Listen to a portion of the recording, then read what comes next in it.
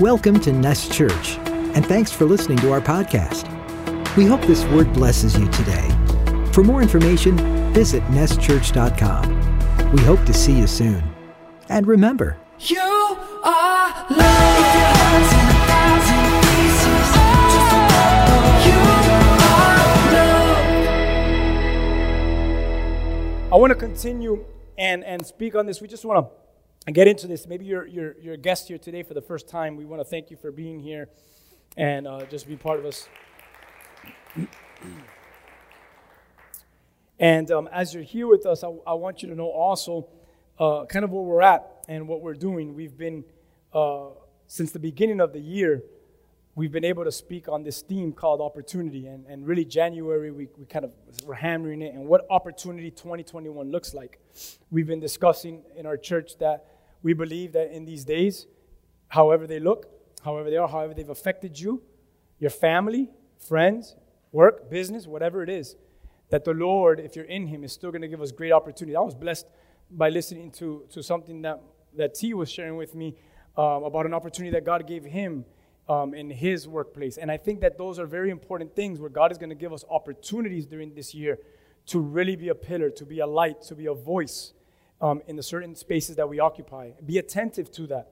And I pray that as we gather every time that we're stirring that, so that you could be reminded that there's going to be opportunities throughout this whole year for you to truly serve the kingdom of God. Amen? And that's what we're doing here. And this month specifically, we have took it upon ourselves to say, you know what, we're going to dedicate this whole month. And this might sound crazy to you, but we're going to dedicate this whole month to fasting and to praying. That doesn't mean that you're not eating anything throughout the whole month. Some people are taking it to that level. Amen. But it's different kinds of fast throughout the whole month. People are being moved to fast for certain things and also for solid foods in different ways. On Wednesday, for sure, all of us as a church are fasting solid foods, and we're coming together every night, and we're praying, and we're seeking Him. And outside of that, it's been such a blessing to hear how some of us are fasting in many different ways, whether it's foods and what you're drinking, all these different things. And it really has become an encouragement, even to me, to say, keep going, keep going, keep going. This month is going to continue to be good. So I'm just very excited. And we're going to continue discussing this month that has been set apart. I get that today's the day of love, and I get today's all about hearts and all that, but we're going to continue with this dedication of this month to fasting and to prayer, and specifically to have a greater hunger for our Lord. And that's what I want to continue to discuss today. Last week, we were able to get into this, and we discussed that our reason for doing this, that our reason for this month's dedication to prayer and fasting was that we would do just that we would hunger for God. Not only just hunger for God, but we would also what? Long for His leading in our lives. How many of you know that without God's leading in your lives, how many of you would say that you would be lost? If God did not lead my life, I know for a fact I'd be lost. I'd be a mess. I'd be scared to say some of the places I might be or where I may not be. But thank God that He's leading our lives, and that's what we want, Lord. We want your continual leading, and we want to continue to hunger for you. And we discussed that through this fasting. At times in Scripture, we learned last week that the course of history has been changed. How many of you remember that last week? That we've seen that the course of history has been changed, and we believe that for our own personal lives, that the course of our history, the course of our lives can be changed forever, and for our nest as a whole, it could be changed. And what God can do in our lives, it could be something supernatural and something beautiful. Amen? Today, the text that I want to stay on and the text that I really want to pour into is Isaiah chapter 58. If you have your Bible, turn to Isaiah chapter 58. And once you're there, maybe give me an amen. Let me know that you're ready to go. And Isaiah 58 is, it's going to be an important text for today.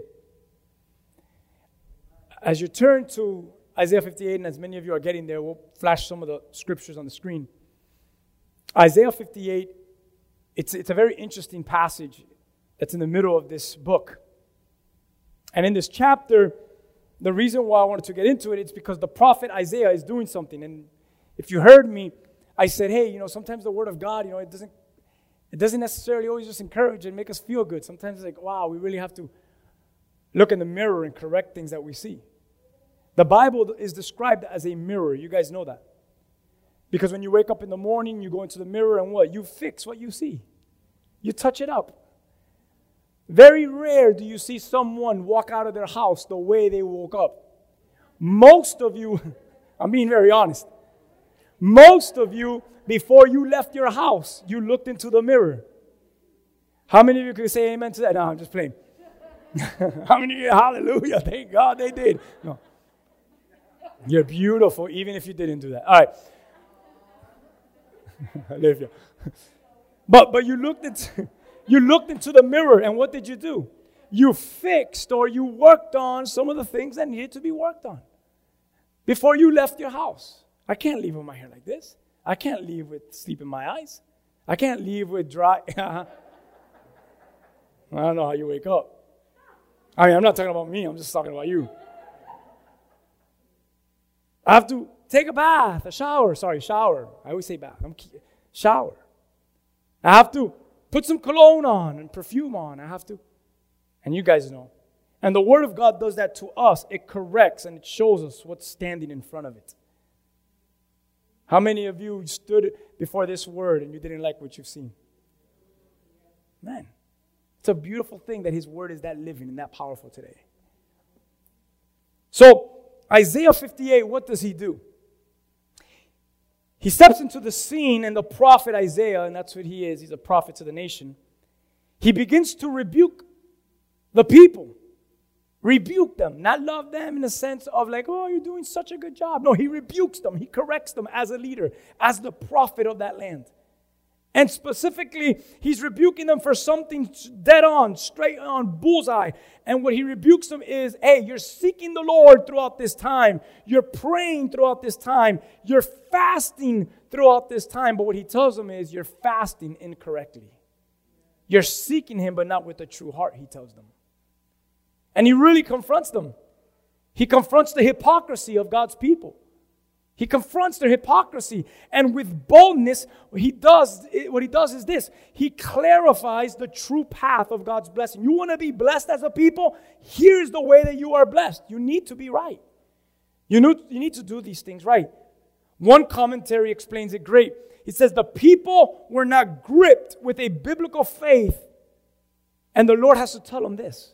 Because they weren't gripped with true faith, the Lord had to confront them. And in verse 2 of Isaiah chapter 58, the Lord has to tell them through the prophet Isaiah, yet they seek me daily. Here is what the Lord is pointing at. Here they are. They're seeking me daily. The people are seeking me. Here we are at Nest. And what are we doing? Every single day, we're seeking Him daily. I think this month is 28 days. We've set apart. Not that these are going to be the only 28 days that we're seeking God throughout the year. Obviously, if we're children of God, we seek Him the 365 days of the whole year. But together, collectively, as a whole, as a unit, what are we doing? We're seeking Him. We're seeking His face. We're going in. We're sacrificing. Some of you are only sleeping for 4 hours, 3 hours. Thank you for sacrificing yourself. There's a blessing behind that. The Lord, if it's true, if it's genuine, God sees that and honors that. We're seeking His face. We're going in. And the people were going in. In Isaiah chapter 58, they were going in. But as they were going in with hypocrisy. And they had to be confronted. They had to be told, hey, you're doing it wrong. You see, what they would do is, if you study the whole passage, was they would use their fast and they would use it as some form of an emotional mechanism. And what they were doing was to pressure God to comply to the wishes. I pray that as we set apart this month, that we're not just seeking Him so that He could give us the wishes that we desire for. That is not the God we serve. God, I come and I seek You for this whole month because this is what I wish. Or this is what I want. That's not the way that we come before the Lord. Maybe you've been living with the Lord and walking with the Lord for many years, and that's how you've been walking with the Lord. Well, it's a beautiful day this morning to say, hey, you're doing it wrong. That's not how we walk with God. We don't walk with the Lord to say, hey, give us what you want. What did David say? Lord, here is all of me. That's what we just ended worship with. That in the psalm, David says, no, Lord, here I am. Have all of me. I give all myself to you. You see the difference between those two individuals? One individual says, give me what I want. The other individual says, here is all of me. And that's a beautiful reminder of where are we? How can we measure ourselves? And these people were trying to pressure the Lord. Come on, satisfy my human wishes. Comply with what I'm praying and seeking you for. And when God refused himself, God refused to be used. I'm not going to let you humans use me. The people become offended. They become offended. And I wouldn't say they become offended of their relationship at all. I would say they become offended that their religion does not work. It became a religion to them, this walk with God. Everything became about the status, and everything became about the specific offering and sacrifice. And they stopped being reverent for God himself. And it was a very scary place to be at. It's almost as saying we care so much about what we can offer, maybe even here on a Sunday, but what? We're falling short in living in reverence under God. Can you imagine that? What good is a man's preaching if he's good and skilled with his words? For we've seen many skilled men that are known globally, men that pack up stadiums. And then we recognize, wait a minute, their lives were not lives that lived in reverence to the Lord. And they had to be exposed for their sin. The Lord is going to expose that stuff. We've seen one recently now. A known person globally. And right now, all the things are coming out about this person. It's a reminder to us Christians to guard ourselves, guard our hearts, and live in reverence and awe before the Lord in his holiness and his righteousness. Amen? And that's exactly what he's asking the people here. They became offended, and Isaiah tells them in verse 3, I'm going to read all of verse 3, but he tells them this one line that I thought was real interesting. He says this, behold, in the day of your fast, you seek your own pleasures. He tells the crowd that. Can you imagine being told that? Isaiah 53, the New Living says it this way. He says, we fasted, the people have said this to the Lord. Ready? Look what the people are saying to the Lord. We have fasted before you, they say. Why aren't you impressed? We've been very hard on ourselves, and you don't even notice it. I will tell you why, I responded. It's because you're fasting to please yourselves. Even while you fast, you keep oppressing your workers. So they're like, Lord, we're doing all these great things. And the Lord's like, what? You're doing great things, but you yourself is not becoming a great person. And he had to really approach them and come before them.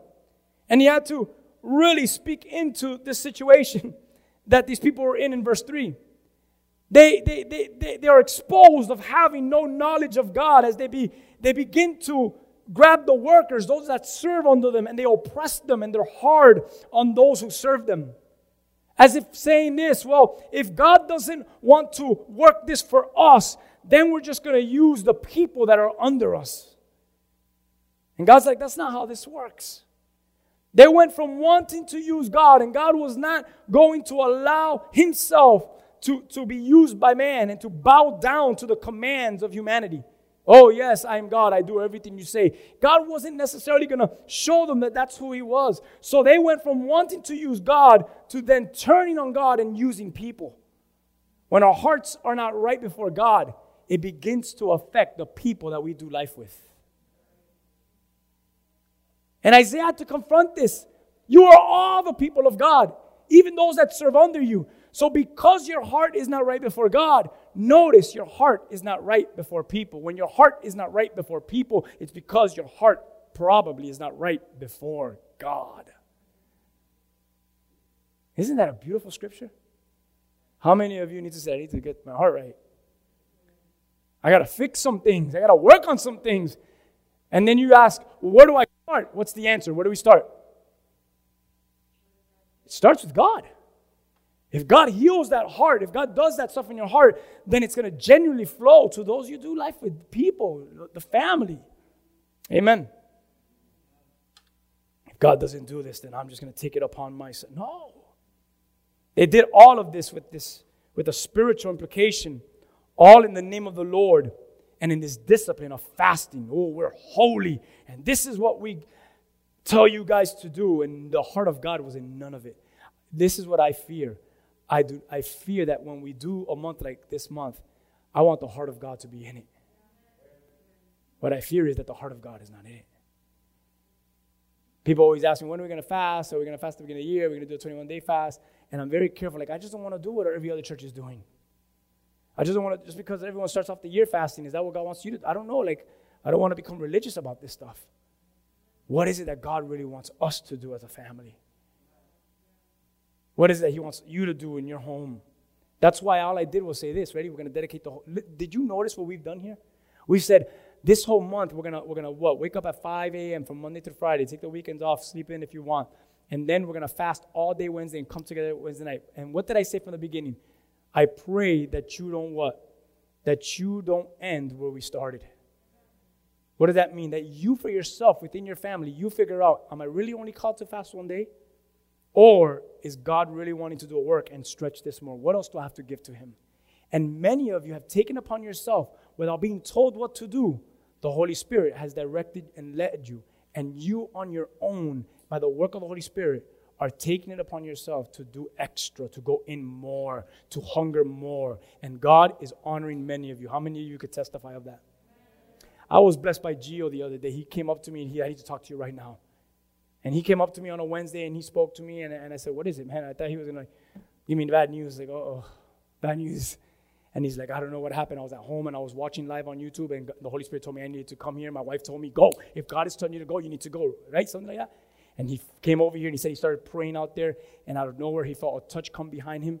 And he says, you're at peace. You're going to be fine. Go do what you have to do. And right there, as he was praying, the Lord began to put key people in our church and he began to intercede for them. He said, what do I do? What do I do about these people? And we were able to have a personal conversation about that. What happened there? He made himself available. And what happened? He felt God and he heard the voice of God in his life. Can't make that stuff up. This is a man that wanted nothing to do with church. And now the Lord is speaking to him to get out of his house, to come to church. And when he got here, not that the God could only speak here, because God started to speak to him from his house. But he wanted to see if he'll be obedient. And here is where he gave him the word. That's powerful. I'm not saying that here's where God, do you guys know what I'm saying, right? Because I know, take that out. No, here is not where God can only give the word. It was his obedience that God says, okay, now I'm going to give you the word. And that's flooring, and that's happening because he's dedicating himself throughout this whole month to really hunger, seek after God. Amen? Another sister of ours, she's not here right now. She's with the kids. But she was like, I prayed after Wednesday service, when I left there, Lord, give me more dreams. And that night, I had 3 specific dreams, or a dream about 3 specific people. What do I do? You can't make that stuff up. She just prayed it. She went to bed that night, and bam, God gave it. You want dreams? Here's some dreams. Do something with it now. Those are things that I'm telling you about. All right, I got lost here on my message. Sorry about that.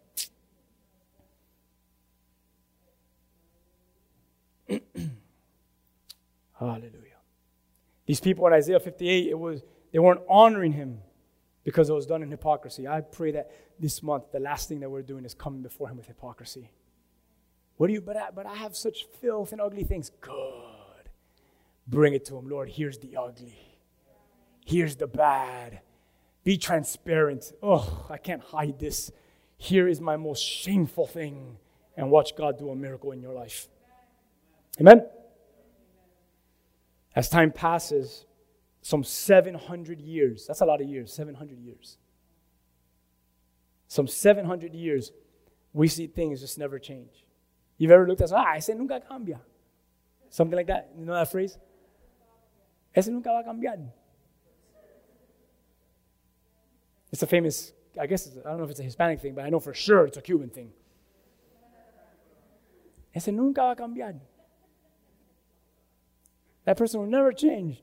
That's a lie, by the way. That phrase is a lie. God can change that which man says. You know when something like that is said, it's because someone actually just said that on the way over here, and the Lord just, I'm sorry if that was you. All right, so as time passes, some 700 years, we see that some things never change. And in Matthew 6, I'm going to read 3 verses. These are Jesus' very own words in verse 16, 17, and 18. Look at these 3 verses. He's teaching his followers. And he says this, when you fast, do not look gloomy like the hypocrites. So Jesus is calling out hypocrisy himself. So did Isaiah. For they disfigure their faces, that their fasting may be seen by others. Truly I say to you, that they have received their reward. Verse 17, but when you fast, anoint your head, wash your face, that your fasting may not be seen by others, but by your Father who is in secret, and that your Father who sees in secret will reward you. We could talk a little bit about that. There's certain episodes in when you have to tell people you're fasting, but I want you to really get the heart of what he's really saying here. Our relationship with the Lord is not one of hypocrisy. He's really telling the believers, I want you to know that I also know what you do in secret. Though you may be showing something publicly, and though you may be saying something publicly, remember that I know you in the private room. And that's what he's really teaching here. It's deeper than just fasting. It's I know those deep, intimate things about you. And whether we pray throughout the whole month or fast, seek him in whichever manner we are, it's never meant to manipulate God, as Isaiah 58, the people were doing, and use God, because we can't use God and we can't manipulate God. It's never meant to be seen by others so that they can look at us and say, whoa, look at them, another church, another group of people, another family, they're holy, they're doing things. We don't want to. That's not why we do any of this, whether it's personal, intimate with God, public, collective, all together, so that people can say, whoa, he fasts, she fasts, that church fasts. They must really know God. They're so spiritual. He's so spiritual. That church is so spiritual. It's not for the recognition of man or to seek our own pleasure. Please listen to this. The reason why we do what we're doing throughout this month, fasting, praying, setting this whole month apart to draw near, meeting throughout the week, is because we want what? More of God. More godliness, more holiness, less of us, more of him. We have a desire and a hunger to just be closer to him and to truly see him move in our lives like never before. The people of God in Isaiah's day, they wanted their wants, their wishes met. They had lacked understanding. They lacked reverence. They thought that true religion, listen to this, write this down actually if you're taking notes. They thought that true religion, what was acceptable to man. True religion is that which is acceptable to man. But true religion is not what is acceptable to man, but what is acceptable to the Lord. And when man is trying to push you a whole agenda, or when man is trying to push you a whole faith, or when man is trying to push you a whole ideal, I'm telling you that our job and our goal is not to back down, but to stand straight, to stand firm, firmer than ever, and to say what? Our faith is not to please you or to bend by what you tell us. Our faith is what is acceptable to the Lord, and that's what we have to stay true to. That's it. We can't bend from that. What is acceptable to the Lord, that is what I have to stay honorable to and true to. And for some of us, it might cost us a lot. The whole Bible, I think it's what, Matthew 5 through 7 or 8, I don't know, all of it. It talks about the cost of your discipleship, the cost of following Jesus. Sometimes it breaks up families. Sometimes it releases you from your workplace. Sometimes fill in the blank. When you begin to stand for God, you see that at that moment, there's a cost. There's a cost that needs to be counted for. How many of you are grateful that I'm living in a time under a Lord, in a calling that I'm called to count the cost at all levels of our lives? That's scary for some people to say that. Count the cost, even if it means ridiculous to someone else, but it pleases the Lord's heart. I'll count the cost. What's acceptable to the Lord? You should write that. That's my answer. That's my question to you. And what's your answer? What's acceptable to the Lord? Many of you would answer that all kinds of ways. What's acceptable to the Lord? I love one verse, and I'm not saying that this is the only verse, but I think it really gives us a foundation to really grow on of what's acceptable to the Lord. You should write this down, Psalm 51, verse 17. In Psalm chapter 51, verse 17, the psalmist writes this: the sacrifices of God are a broken spirit A broken and contrite heart, O God, you will not despise. What is pleasing to the Lord? A broken spirit. A broken and contrite heart. Lord, that you will not despise. I want my seeking Him, your seeking Him, our fast, my fast. I want it to do something. I want to be, well, what do you want it to do? Do you want it to like, what do you want it to do in your life? Hopefully the answer is this. I want it to be acceptable to the Lord. Not that He would give me everything I'm praying. Am I praying for certain things throughout this month? 100% I am. Who else do I say it to? I gotta give Him the burdens. But the heart of all of that, hopefully, is, Lord, that throughout this I'm acceptable to you. Amen? And that's what we would want, to be acceptable to the Lord. What do you mean that we are a sacrifice to Him? I gotta continue to go back to David's words. Lord, and I give you all of myself. A sacrifice of ourselves to Him. That He may look at me, that He may look at you, at all of us, and be pleased, and that He would visit and bless us. Amen? That He would say, you see that house? You see that family? I love them. I love how they speak to me.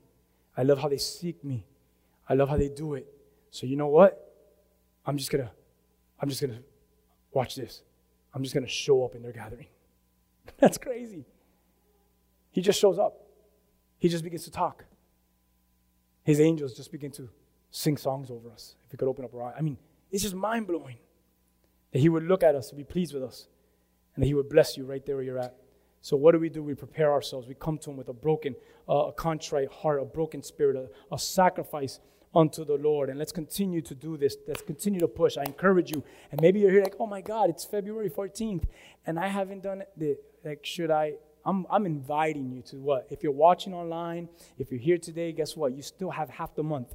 I'm inviting you to wake up at 5 o'clock tomorrow. I'm inviting you back here Wednesday night. And if you can't make it, I'm inviting you to fast with us, to pray with us, to do what you need to do. I'm inviting you to come and seek the Lord alongside us. But I'm halfway there. I didn't do it with you. Who cares? It's not about how you start, the Bible teaches me. It's about how you finish this race. I started late. Who cares? Will you finish well? Then you're good. Finish well. Finish well. Yeah, finish strong. So I invite you to come. No excuses. Amen? All right. Let's continue with a readied heart. I'm encouraging you all with a readied spirit that we will come out of this time, this month of fasting and prayer. When you get fast and prayer together, you get faster, I guess. Out of this fast and prayer different than how we entered. How many of you want to come out different than how you entered? I came in as gold. Listen, many of you came in as gold into the fire. Amen. But you come out as now refined gold. So the gold that came into the fire was valuable and beautiful, but it had a lot of impurities. But amen, you were still gold when you came into the fire. Don't take away from your gold. You were beautiful. I mean, you're priceless. You cost Him the cross, His death. You were beautiful. But you come out as refined gold. Amen? You come out as a more valuable, purer gold. All right, praise God. A readied spirit. I want to be better than how I entered. Many of us have personal things that we're seeking the Lord throughout this month. Things that have been hurting us for years. Things that we are truly crying out and believing for. Whether it's breakthroughs or healing, or some want to take their walk in Christ to another place it's never been. And I'm really hoping that you're making this time of great importance to you. This is the day of love. I really pray throughout this month that you're really encountering a greater love like never before. I want to read verse 6 and 7 if I can. I still have the whole chapter to go. No, here we go. In verse 6 and 7, I'll go fast. It says this. Oh, you know what? I'm going to read one phrase from it, and we'll eventually get into all of this. The Lord tells the people, as all this that I've shared with you is going on with the people of this day, He tells them, is this not the fast that I have chosen? He says this in the NLT. He says, no, this is the kind of fasting I want. Free those who are wrongly imprisoned. Lighten the burden of those who work for you. Let the oppressed go free. Remove the chains and bind people. Share your food with the hungry. Give shelter to the homeless. Give clothes to those who need them. Do not hide from the relatives who need your help. Is this not the fast in which I've chosen? Notice, everything was to what? If you love, if you're filled with the love of God, you're called to what? I shared this during the 9:30 huddle. You're called to serve someone else. Is this not the fast I have chosen? The Lord is saying, this is the path that you are to take. He's telling them in Isaiah 58. The one that I laid out for you, not the one that you laid out for yourselves. Because what's happening in Isaiah chapter 58 is a nation of people have come to the Lord and says, this is the path that I've laid for myself. And the Lord says, no, but I've laid a different path for you. How many of you have planned your way and the Lord has said, nope, I'm going to direct you a whole other way than what you've planned? And you're like, oh, bummer, man. It's just been it was really hard to accept that. And that's exactly what's happening. I get that you wanted to go that route, but what Scripture says that He'll even put a hook in the mouth, man. No, but I'm bringing you this route. I'm bringing you this way. This is what I desire for you. This is what I've chosen. The path that you're to take, the one I've laid out, not the one that you laid out for yourself. You're fasting, you're praying, you're seeking Him, but for your own gain, for your own wishes, and you never intended it to do it with my glory in mind. You fasted, you prayed for your glories, not mine, He tells them. Wow. I desire to do something great. I desire to do something powerful that will bring me glory and cause my name to be exalted upon you and upon the land. Here is what I've chosen, people. Isaiah chapter 58. What is he saying? I've chosen this to loose the bond of wickedness, to undo heavy burdens. How many of you have bonds of wickedness over your family and you need the what? The Lord to what? Loosen the bonds of wickedness. There is continual sin in your family, continual bickering, continual fighting, a continual blanket of wickedness, a blanket of evil that continues to harm your family. And we need the Lord to loose the wickedness, to undo heavy burdens, to free the oppressed, to break every yoke, to cause you to care for the hungry, the poor, and the naked. Man, this is a beautiful scripture. It's really something that we take to heart and we say, man, where am I in all of this stuff? What are we doing as a body? Where am I personally in my own life? I know that this is for a different people in a different time, but come on, can we read the scripture, though it was written, man, thousands of years ago, and say it could still be applied to me and where I'm at right now in my life? Let's be honest. Everyone say, let's be honest. Honesty hurts sometimes, and honesty can be painful. But let's be honest. Think about those things of our lives. Are we praying for some of these things? Because we see the constant struggle in our lives. Are we praying for others because we see the constant struggle in some of their lives and some of these things? Which are, as verse 6 and 7 in Isaiah chapter 58 puts it, wickedness. Do you see constant wickedness in your life? In the lives of others that you're praying for? You see a heavy, ungodly burden. You see individuals or you yourself as a people, as a person who is oppressed. Yokes of bondage. Is there a lack of care for the sick people? A lack of care for the poor, for the less fortunate? I just walk by them, I could care less. Where's the compassion? Where's the love of God? And that's what is happening in Isaiah 58. It's a rebuke, man. It's a rebuke to the people, and it's a correction, not for any other reason that God was angry with them and wanted just to bring a rod to destroy them, but because of His great love for them. He wanted to transform them into Him. Do as I do, feel as I feel, have my heart in your heart. Do you want to see yourself set free or others set free from these things? I believe that we see in Isaiah 55, in Isaiah 58, I believe what we see that there in this passage is still true for today. That when His name is exalted through and in our lives, we are most satisfied and blessed in Him. We are most satisfied and blessed by Him. But He's got to be exalted through us and in us. Amen? Verse 8 and 9. You guys remember 6 and 7? This is the kind of fast I want. This is the path that I've chosen you on. Do bam, bam, bam, bam, bam, bam, bam. And you're just like, whoa, my God, I feel overwhelmed, God. Why would you say such a thing to me? And then verse 8 and 9, He says what? He says this. Then your light shall break forth. Then your healing shall spring forth. Your righteousness shall go before you. You will call and I will answer. You will cry and I will say, here I am. He's basically just saying, I'm always there, but I really desire for you to do your part. If you do your part, you're going to see that I'm always there and with arms open wide saying, I'm here. Here I am. I'm going to hear your cry. I'm going to hear your voice. I'm here. Here I am. Here I am. But I long for you to do your job, take on your responsibility. I long for you to do it right, says the Lord. This whole idea of I could continue to sin and I could continue to live the way that I live, but God is still good and He'll still have compassion. He is good and He still will have compassion, but He desires and He's driving you for a responsibility to walk in obedience and faithfulness so that when you cry, He could show you, I am present. I am there. The connection is genuine. It's there. The light shall break forth. I don't know about you, but in my life, I need light to break forth. Man, there are certain areas that I just need light to break forth. Oh, really? I thought light was always breaking forth in your life. No, it's not. I need light to break forth. Amen. It was getting warm in here. Whenever you get warm, it's the Holy Spirit saying, shh, calm down. You're going to start sweating in front of them. All right. How many of us need healing? I need healing to spring forth. I need righteousness to go before. I need to know that when I call, you answer. When I cry, Lord, I want to know that you are there. God promises to meet us, meet them, when it's in honesty, when it's in truth, true fasting, true prayer, true seeking Him. And He meets you with what? What does 8 and 9, verse 8 and 9 of Isaiah 58 say? I meet you with true blessing.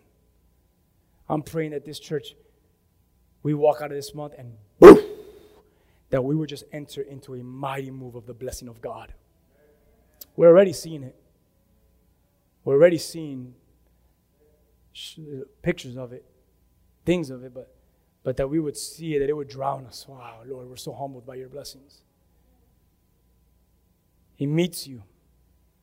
As we truly seek Him in this time, He meets you. And I want to see that for our church, for our people, to experience everything that we just mentioned in verse 7 and 8 and 9.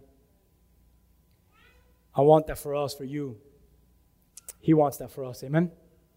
I'm going to read from Eugene Peterson, the Message translation. Look how he writes verses 11 and 12. Verse 11 and 12, the Message says it this way. This is so good. He says, I will always show you where to go. How many of you can hear that from the Lord today and say, amen? I will always show you where to go. I'll give you a full life in the emptiest of places, firm muscles, strong bones. You'll be a well-watered garden, a gurgling, I love that word so much, a gurgling spring that never runs dry. You'll use the old rubble of past lives to build anew. You'll rebuild the foundations from out of your past. You'll be known as those who can fix anything, restore old ruins, rebuild and renovate, make the community livable again. I'm praying for that. Make the community livable again. Ah, man, what a beautiful passage. What a beautiful passage. Isaiah 58 is so beautiful. I mean, you could just preach on those two verses for hours. I mean, what a beautiful passage. If you look at the life of Daniel, in the life of Daniel, he comes to a time of his life when God's people, Israel, were sinning. And they were sinning against God. And he realized, Daniel, being a child of God, he realized there's one thing I need to do. Everybody's sinning, and there's one thing I need to do. And I'm going to read to you what Daniel chapter 9, verse 3 says. And this is what Daniel sets himself to do. You ready? He says in chapter 9, Then I set my face toward the Lord God to make request my prayer and supplications with fasting. All of this is going on in this world, God, Daniel says. But I know the one thing that I need to do. I need to come before the Lord, set my face toward God, kind of like we're doing this month. Setting our face toward God to make my prayer and my supplications with fasting known before Him. Wow. I don't have time to get all into Daniel chapter 9, But I want you to hear how he ends his prayer before the Lord. And that's in verse 18 and 19. He says this. After he says, I set my face toward the Lord, he says this in verse 18 and 19. Oh my God, incline your ear and hear. Open your eyes and see our desolations and the city which is called by your name. For we do not present our supplications before you because our righteous deeds. Because of our righteous deeds. That's not why we bring you our supplication. Because we're good. Because of our righteous deeds. Why do you bring your prayer, your supplication before the Lord, Daniel? He says it next. He says, but because of your great mercies. Because you are good. Not anything about us. How many times here at church do we remind ourselves, it's not about us. It's about his great mercies. It's about his great goodness. Oh my God, if we could just humble ourselves before him. Get over that. Get over our selfishness. Get over our things. But because of your great mercies, verse 19, oh Lord, hear, oh Lord, forgive, oh Lord, listen and act. Do not delay for your own sake, not for our sake, not for my sake, Daniel says, that you will do what I want, what pleases me, but for your own sake, do what you need to do, my God. For not my city, though I run this town, but not my city. It's your city, for your city, and your people, he says, they're called by your name. What is he doing? I'm bringing them back to what your word says. I'm holding you accountable to your word, not to my word. It's a beautiful thing. It's a beautiful prayer that Daniel is saying. And as a church, man, as we seek him, and as I'm asking anyone here who has not gotten into it to seek him as well, what are you going to seek? Seek after his glory to be revealed in your life. Let the glory of the Lord overwhelm you. Let it overwhelm and reveal itself over your family. Fast, pray, seek him, do what you need to do. Oh, not for yourself. Listen to me.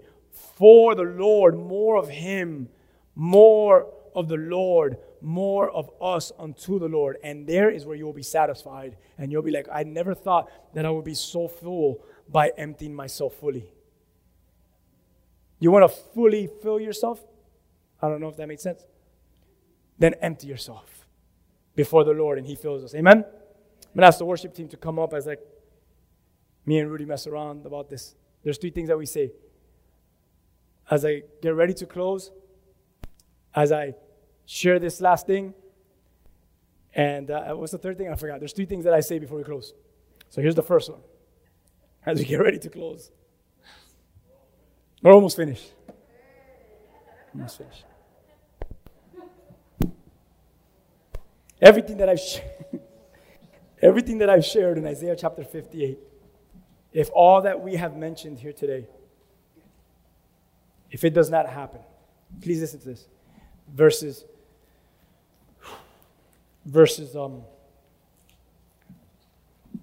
8, 9, 10, and 11, and all that.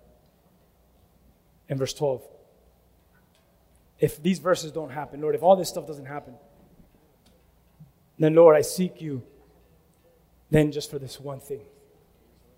And the book of James does a good way to saying it. I just seek you. I fast, I pray, I seek you just to draw near to you. And here it is, Lord. James chapter 4, verse 8 says, draw near to God, and he will draw near to you. Amen? Oh, Lord, but I was there for that service, and verses 8 through 12 didn't come to pass in my life. If none of those things happen, Lord, let me just draw near to you. And as I draw near to you, Lord, draw near to me. James tells the church, cleanse your hands. You sinners, purify your hearts. He even says you double-minded. Draw near to God. He's calling the hypocrisy of the church. He's telling them, draw near to God. And he's faithful to draw near to us. Amen. How many of you have experienced that throughout this month? I've seen that drawing near to him. I've seen him draw near to me. In verse 10 of James chapter 4, he says, humble yourselves before the Lord, and he will lift you up. What an encouraging word. Humble yourself, and he will lift you up. So I ask, well, how should I fast? What should I fast? Why should I fast? Those questions, right? How should I pray? Why should I pray? Why should I set this month apart? How? What? Why should I do that? The how, the what, the why questions. Well, how should I do this? Maybe you're doing it. I'm continuing to encourage you. Maybe next week I'm going to focus deeper into prayer. But all I can tell you is the way you do this, the how is this. Humble yourself with humility, humbly. And you do this humbly for His purpose, not yours. Amen? So how are you seeking Him? With humility, not for my own reasons, but for His purposes. So if we're praying, fasting, seeking Him for healing, for forgiveness, etc., it's not for our glory and wishes to be met, but for our Lord to be glorified in the midst of it. Amen. That's the how. Humbly for His purposes, not ours. What do I do? Well, we're refraining from solid foods. We're refraining from social media, some of us. From hobbies, drinks, foods, all kinds of things that you yourself are fasting. Creative ways that you have found that certain things have become a distraction, where you've fasted from things that may distract you. And we're taking the time that those things would have occupied us with. We're taking that free time now. And what are we doing? We're focusing on the Lord, on His Word, on giving Him a more purposeful time. And we're saying we're giving ourselves more to You each day. So what? That's your what, amen? And then why? Why am I doing this? There's so much that we could say, but I maybe could answer it the best way with one sentence. That your physical hunger would draw out your spiritual hunger. And that your spiritual hunger would be what it's all about. That when you're hungry and you feel like you can't go one more time, one more minute, one more day, that your reminder is, I got to pray. I got to read His Word. I got to worship. I got to call someone. I got to cry out. When we're bored and we want to do something that we would normally do to occupy, maybe waste time in our lives, now we pray and we read. We meditate in His Word, in Him. And we can say, thank You, Lord, for making Yourself known to me. Amen? Richard Foster, I want to quote him. He says this.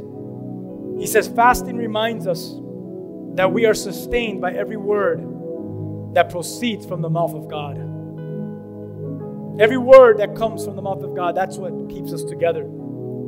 So all I could say is, how desperate are you for God?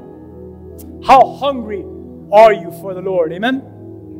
Scripture teaches us not that we should fast or that we need, this is why, that we got to come to a place where we recognize, man, I need to fast. Not that we should pray, but that we need to pray, that we should desire these things. It's part of who we are as Christ followers. Tertullian says this, fasting possesses great power. If practiced with the right intention, it makes man a friend of God, and the demons are aware of it. Amen. Let the demons know that I am a friend of God. Hallelujah. I ask you to just meditate right there for a moment. Meditate in your heart. Can you do that? Lord, thank You, Lord. Thank You for this great time, Lord. I pray, Lord God, that You put a charge in us, an encouragement in us. That, Lord, we would do this right. That we would seek You. There's no excuses. So many times, Lord, we could give all these different excuses, all these different justifications, Lord. But none of it, Lord God, is honored by You, Lord God. We just want to give it all to You, Lord. All ourselves to You. You know the truth in every heart, the truth in every life. We're all naked before You, Lord. I pray that You will continue to strengthen and encourage this family. I pray if there's someone here that came in today that maybe they came in as a guest or whatnot, Lord, that You would, Holy Spirit, that You would begin to minister to the deepest parts of their lives. That they too would join in seeking You with us. That You will move in a mighty way.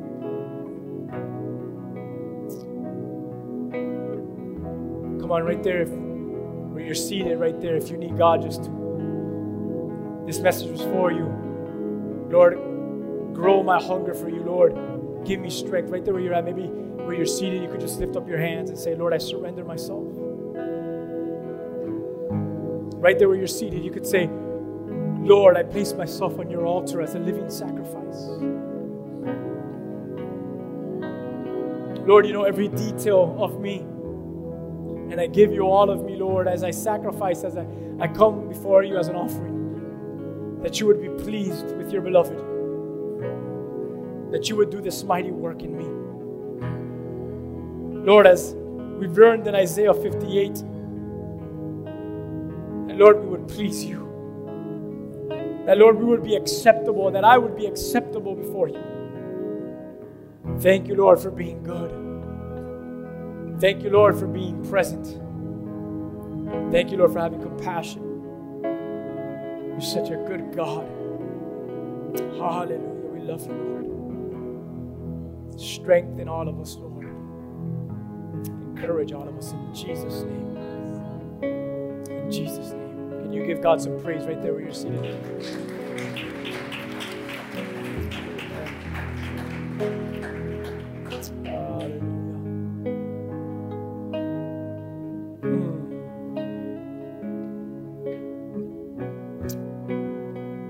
As we end,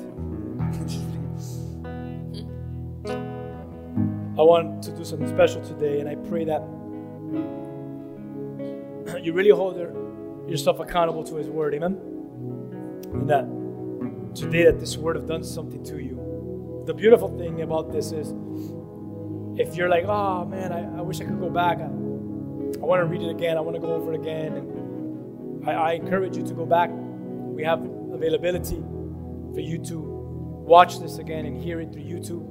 All you got to do on the search is click Nest Church and look for this service specifically. I encourage you, if you're into podcasts, I love podcasts. I live day and night on podcasts. The right ones are so good for you. You can listen to it on podcast. You got to click Nest. You got to write in Nest Church and go back and listen to the message. Go back and maybe you know someone that needs to hear this message. You could share your link on social media. You could share your link through text message. And maybe someone could be blessed and say, I need you to hear this message. We say this almost every Sunday. And after you hear it, let's get some coffee or call me. Let's have a conversation. I want to hear your thoughts on it. I want to pray with you after you hear the message. Invite someone to hear it with you and pray with them. But the message is there so that it can continue to go forward through YouTube, through podcasts, so you can share it with friends, with family, people you love, people that you just met. Amen? So I challenge you to do that. Greater hunger. Greater hunger. Well, today it's special because we have the availability to look at greater hunger and say, Lord, our greater hunger spiritually in our relationship between you and I, it also affects my relationships here on earth. You know, if me and God are wrong, me and my wife are wrong. If me and God are ill, me and my wife are ill. We're at our best when we are at our best, because He is the foundation, the definition of love and of everything that I need for relationships and for my marriage.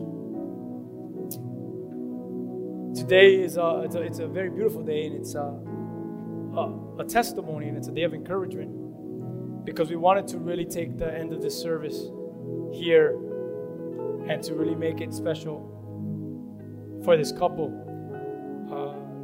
Louis and Vanessa.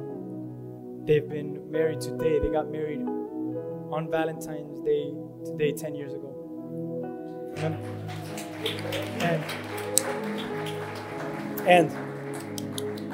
And today I want to give them the opportunity to come up, and I would like to pray for them eventually and all that. And I would like for all of you to pray for their marriage. And I think you'll see why, because their marriage truly didn't begin to have hope. Their relationship did not have hope in any form until Christ was it.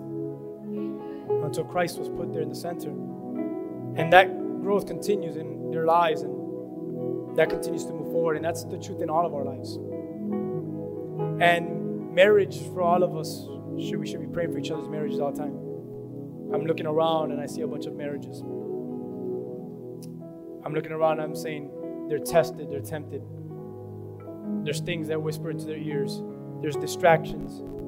That, Lord, that none of these marriages would ever waver and listen to the lies of the flesh, the lies of the enemy, but that they would stay strong and that they would always stay firm with their beloved.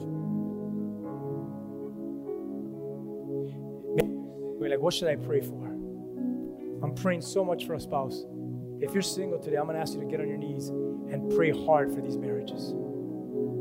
They need your prayers. And it's a beautiful thing for the married people to do the same thing to the singles and say they're looking for a spouse, Lord. You bless them. Marriage is never easy. I hear people say, like, our marriage is just the best. It's easy. I'm like, man, that's amazing. It's easy. But marriage is a journey with ups, with downs, with fights, with that to make up. Marriage it's about humility. It's about removing our pride. Marriage is about having hope in each other. Marriage is about loving each other. Marriage is about having faith. If my wife loses faith in me and I in her, our marriage begins to crumble. And that's what every relationship, every friendship is like that.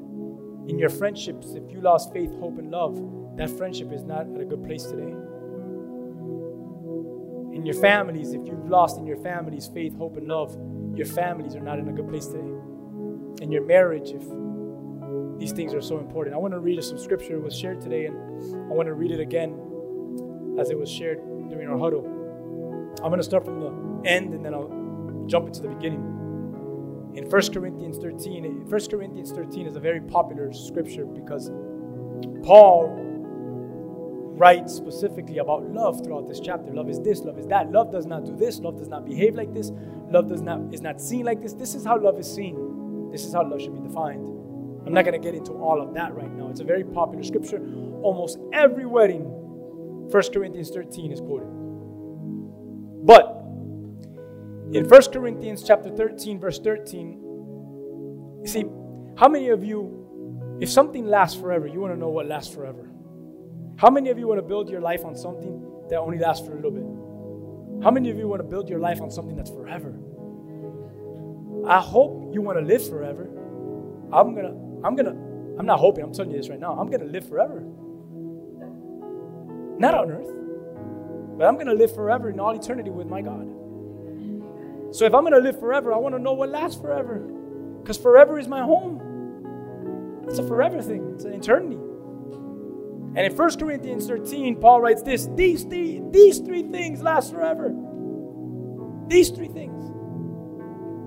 He says faith. Everyone say faith. Hope. And then he says, and love. Very basic words, right? Faith, hope, and love. But very deep, strong, and at times difficult words. How many of you, love has been difficult at times? Faith has been difficult. Hope has been difficult. These three things last forever: faith, hope, and love. But he doesn't just end there. He says, the greatest, though, of these three, the greatest of all these three, of faith and of hope and of love, the greatest of these is love. I'm not saying that faith is not important. How do I know faith is important? Because it's forever. I'm not saying hope is not important. How do I know hope is important? Because it's forever. And love, though, not only is it forever, but it's the most important thing. Most important thing. We shared a little bit that some of the things that love does. Read 1 Corinthians 13 and you'll see why love is so important. Love is always about someone else. It's not about your own feelings. How many people in this world live in a way of love, but as long as it satisfies them? That is such a false love. True love is not about satisfying yourself. True love is about laying down yourself for that other person. Even when all of you doesn't feel like it. That's true love. When I don't feel it, I still do it. Why? Because I love. I choose to love. That's it. So what does he say in verse 1? If I speak in tongues of men and of angels, but I have not love. Can you imagine that? Speaking all the tongues of men and of all the languages of men. And I also speak of the language of the divine. If I could speak of the divine language and of the language of all men, but have no love, I am a noisy gong. I am a clashing cymbal. What am I? Just a bunch of noise. What am I? Just annoying to be around. And if I have prophetic powers and I understand all the mysteries and all the knowledge, and if I have all the faith that I can remove mountains, but I do not have love, I am nothing. If I give away everything that I have, if I deliver up my body to be burned, but I have no love, then really I'm gaining nothing. Everything has to be, the writer is saying, everything has to be in love and through love. If not, it has no purpose in it. You could swim in that deep water there for a little while. In love and through love. Amen. Hallelujah. I'm going to ask Lurak just to come up here and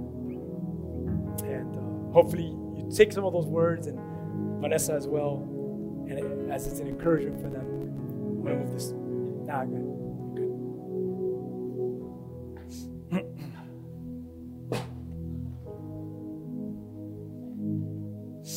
Hallelujah. Amen. Hello. I want to invite my beautiful wife up here. Thank you. Kind of nervous, I'm sorry. I was all good till this very moment. I should have wrote it down like Pastor said. Well, Charlene, I need you.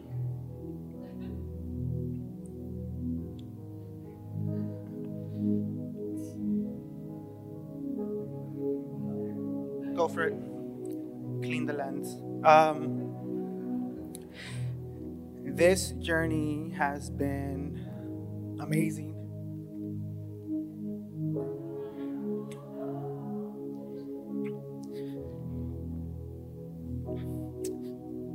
Truly. I just never thought I'd be married. There was many failed relationships, and my family knows. My sister knows. My sister has always been my rock there, supporting me. And I'm thankful to have my family, my sister, my brother, my other brother, my mother-in-law, my sister-in-law. Most of them for the first time here. I'm very grateful for that. But my mom told me one day, don't be a coward. The second thing she said, have you prayed for your wife before? And, we come from a very, religious family. We believed in God, Catholic background. And I said no. I met Vanessa at my mom's house on New Year's. She's friends of my brother. And I saw her, and I was just struck by her beauty.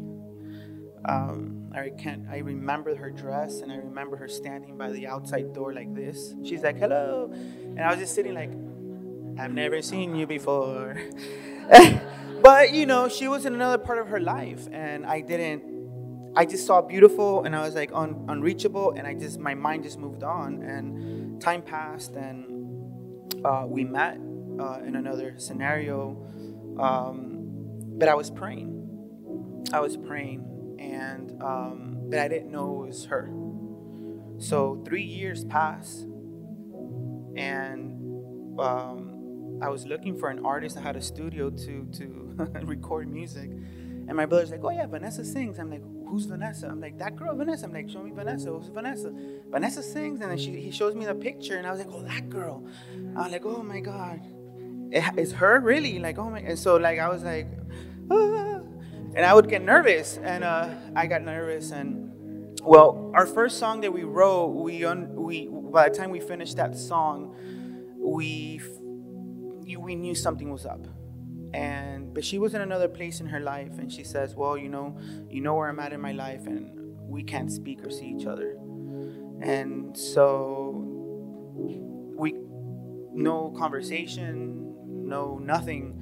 But one of the few conversations we did have, she said, if I believed in Christ. And that was her deal breaker. Like, if I wasn't about this life, then don't even look her way, basically, is what she said at my mom's house in her car. And then we kind of didn't speak for a long time, not knowing if this was actually going to be a thing. I had no idea. And all I knew is that I told her, I'm like, well, I'm going to work on myself to be that man that that Christian man. I didn't really know what I was saying, really. But I knew I had to work on myself, not even knowing if she was going to be mine. So it was a leap of faith, because she could have continued with her life, and I would have never seen her again. But God had different plans, and I'm so grateful for that, that God had different plans. And I have continuously worked on my relationship with Christ so that I could love you better. So with that being said, I want you to turn to your mother.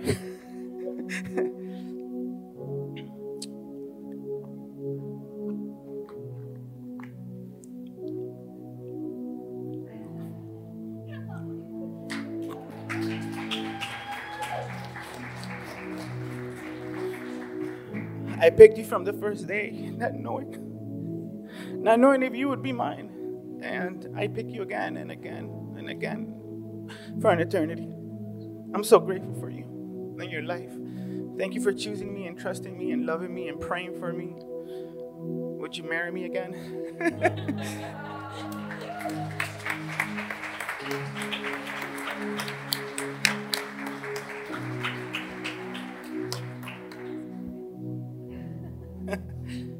Surprise.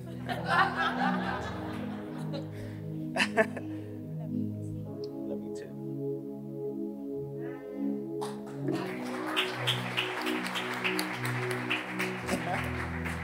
Yeah, so we're renewing our vows here today, and we're going to have Pastor join us.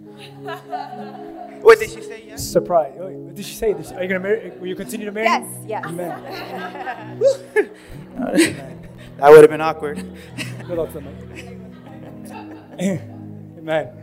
Well, today's special because this is a lot of it is she had an idea, but a lot of it is a surprise. Yes. As Louis wanted it to be a surprise for her. Amen. So today, under 10 years, before all of us, before the Lord, they wanted to renew their vows. Well, she wanted to do it eventually. She didn't know it was going to be today necessarily. But they prepared it in a way where she was able to write hers, Yes. that he was able to draw it out of her on time for today, and that he too has written his vows. And they're going to share their vows to one another as she continues to say yes to him, and as he continues to say yes to her. And as they renew their vows, then we're going to pray over them and pray for their marriage, and that they wouldn't just be another 10 years, but as God gives them a health, that they would be as many years as they're on this earth together. Amen. The 10 would multiply by who knows what. So amen. So at this time, we're going to let the groom go first. All right. And he's going to share his vows. This I had to write down with my daughter's phone, so that Charlene, could. Okay. Yes. Dear baby bird, I call her my bird. My love, you're beautiful and radiant as always. Today I stand in front of God, you, our friends and family, to declare my undying love for you, to celebrate this union, and to continue to offer our marriage to God, that He may continue to lead us through this amazing and beautiful journey. Yes, we have faced many challenges together, as many marriages do, but you taught me to build our foundation in Christ first. In one of our first conversations outside my mom's house and your silver Stratus, and though God has always been good to us, and He has always shown us the way, and I'm so grateful for that, and you taught me that. I'm honored and blessed to have you as my life partner. More importantly, that we can glorify God together. Thank you for always showing me your love, your mercy, your compassion, patience, understanding, and your sweet affection. You are my perfect remedy. You make me better in all areas of my life. Thank you for always praying for me and for being a spiritual support in my life. This is so true. I will always love you, protect you, take care of you in sickness or in health. I will lift you up through difficult moments. I will carry your burdens, hold your hand through the wilderness. You will never be alone as long as I breathe. I will be your shade in the sunny days and your umbrella in the rain. I will always be your night, your flash, your true best friend. I will continue my work to be a better version of myself for you daily and for the years to come. To be always present and a great father to our children, to help guide them in the ways of the Lord, to love them and protect them with all I have. I will never cease praying for you, for us, and for our family. For you led me to have a prayer life and taught me how to be a prayer warrior. P.S. I love your prayer style. I got it from her. My life without you was not written. God wrote this story with you in it. I love you so much that it has deepened my relationship with Christ. Our walk with Him makes our love stronger. You are the most valuable gift God has given me and entrusted me with. You are my songbird with the perfect melody to my heart. My heart is yours forever until death do us apart. I love you.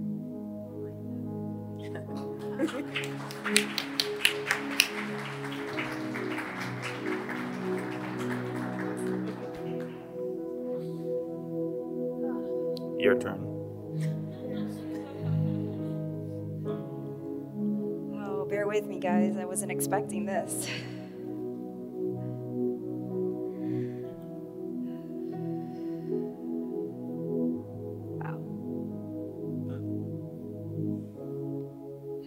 So 10 years ago, I vowed to love you in sickness and in health, and for better or worse.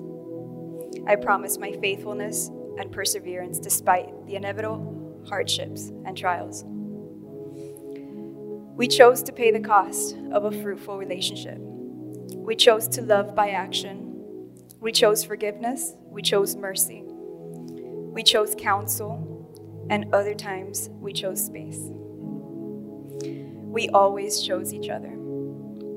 It was a choice, and one we made daily. And although we didn't always feel it or couldn't understand each other, we knew we had one option, and it was to do what it takes to make it work. We knew the worth, so we paid the cost. These past 10 years tested those vows, but mainly it tested our hearts and our faith. Through every obstacle, I grew stronger in my faith. I first needed to accept God's love and forgiveness for myself before I could offer you mine. I needed to understand my heart and its sinful nature before I could accept yours.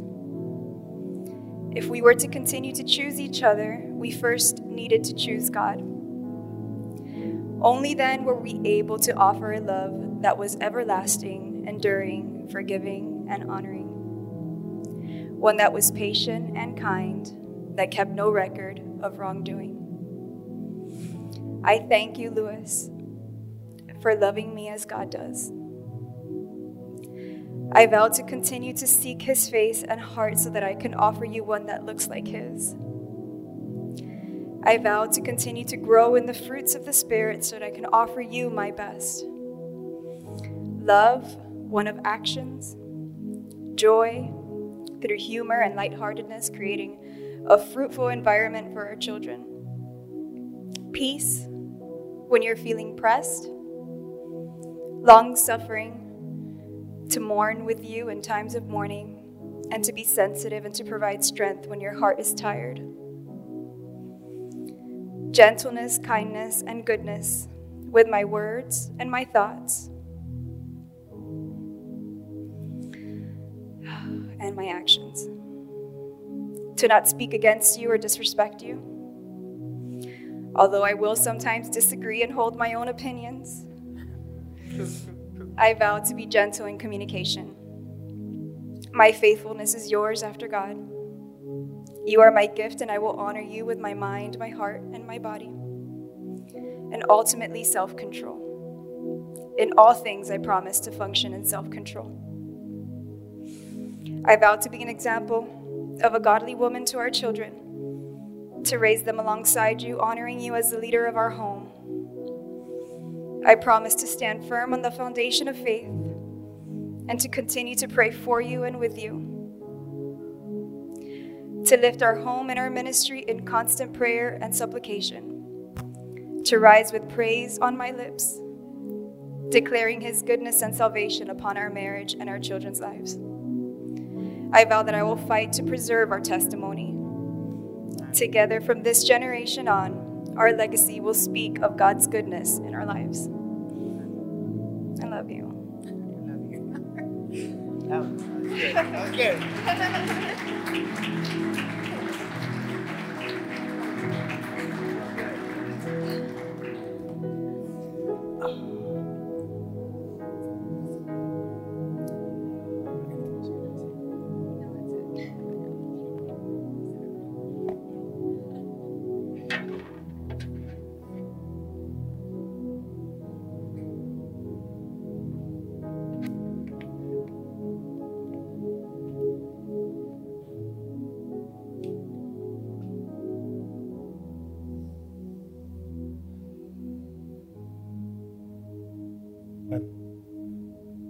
Yeah. This is a testimony unto the Lord. But that right there, it's a testimony to those two beautiful children.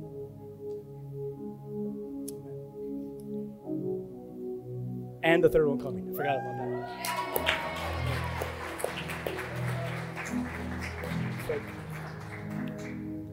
And they're going to have so many different people trying to teach them. People are going to live out their lives before them, teachers, family, friends. And they're going to see from other people what their lives look like. Landon's going to see what a man looks like from other people as well. Your daughter's beautiful, man. Yanni's going to also see what a man looks like from other men. And vice versa, she's going to see what a woman looks like from other women. And he's going to see what women look like from other women. But the most important people in their lives that have to pave the way and show them this is what a woman looks like. This is what a wife looks like. This is what a godly woman looks like. This is what a father looks like. This is what a husband looks like. What a godly man looks like. The most important, the one that has the most weight, the one that's going to pave the way for them is you two.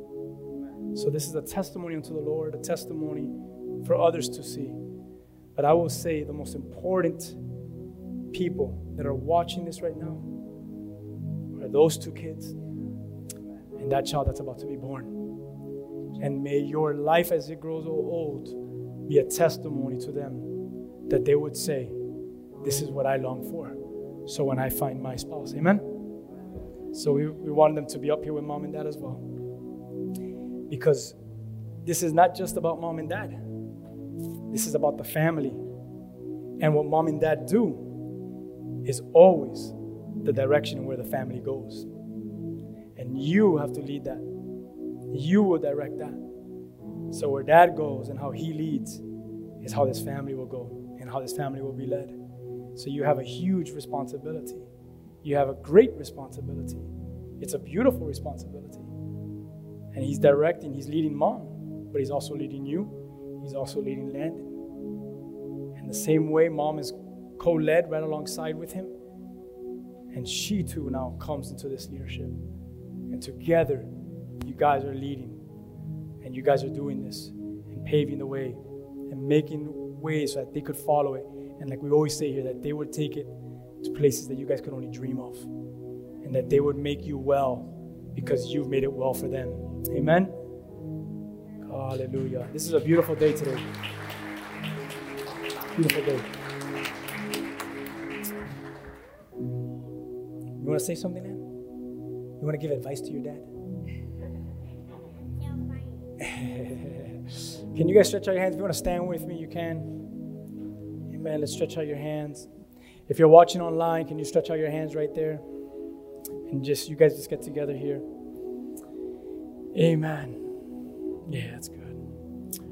Lord, I thank you, Lord God, for this beautiful day that you've given us, Lord. So much has been said today. So much has been experienced today. Lord, we've been given ears to hear today, and you've spoken to your children today. And Lord, I thank you that we were able as a family just to pause and celebrate 2 of our own, or really 5 of our own. And just to honor what you're doing in their lives, Lord, as they continue to commit themselves to you. As this husband and this wife continue to say yes, and their yes continues to deepen for each other. Because their yes has continued to deepen for you. I pray, Lord God, that Lewis's yes unto you, Lord God, will take him to places he could never imagine. That Vanessa's yes towards you, Lord God, will take her to places she could never imagine. And in that place of saying yes, Lord, that their yes for each other would deepen and take their family, Lord God, to those places that they could only dream of. I thank you for their marriage and for their testimony. Blue Rock has been entrusted to lead men, even here as Vanessa has been entrusted to lead women here. And I pray that it's because of their marriage that they would continue to have a strong testimony and a ministry going forward. And that you would bless them, Lord God, to lead each other, to serve each other, and together that they would serve your body and to serve and make an impact for the kingdom of God alongside their children.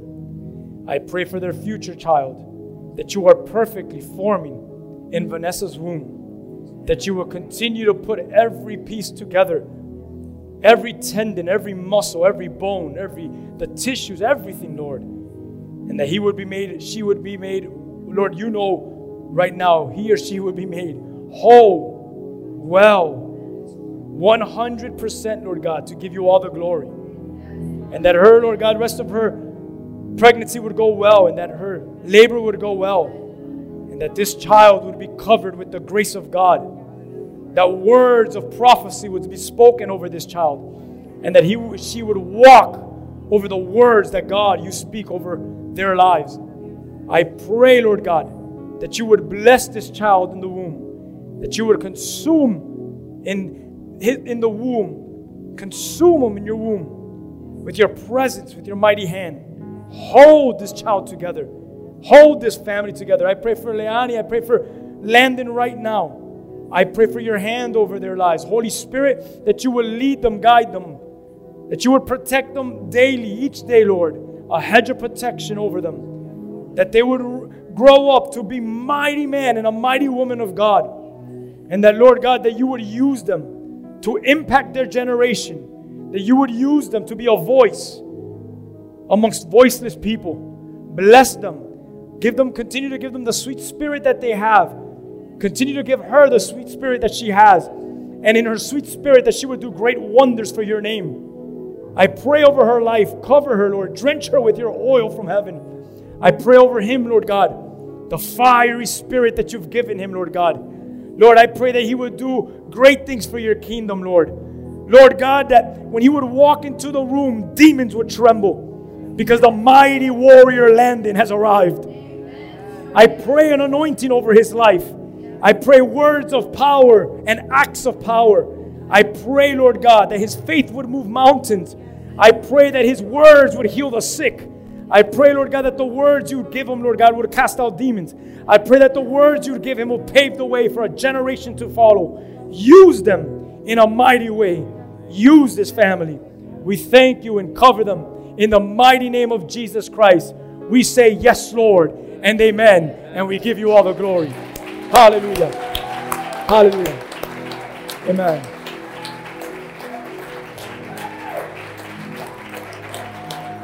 Amen. Praise God. So good. This is the gospel. This is the gospel lived out right before our eyes. Amen. Make sure you congratulate them again. It's such an odd thing, but amen. But it's so pure and it's so real and it's so true. It's something that is needed. So love on them, congratulate them, and have a restful, awesome rest of a Valentine's Day that the Lord has given us. I will see all of you tomorrow at 5 a.m. on Zoom. Let's do it. Amen. God bless you guys. You are loved.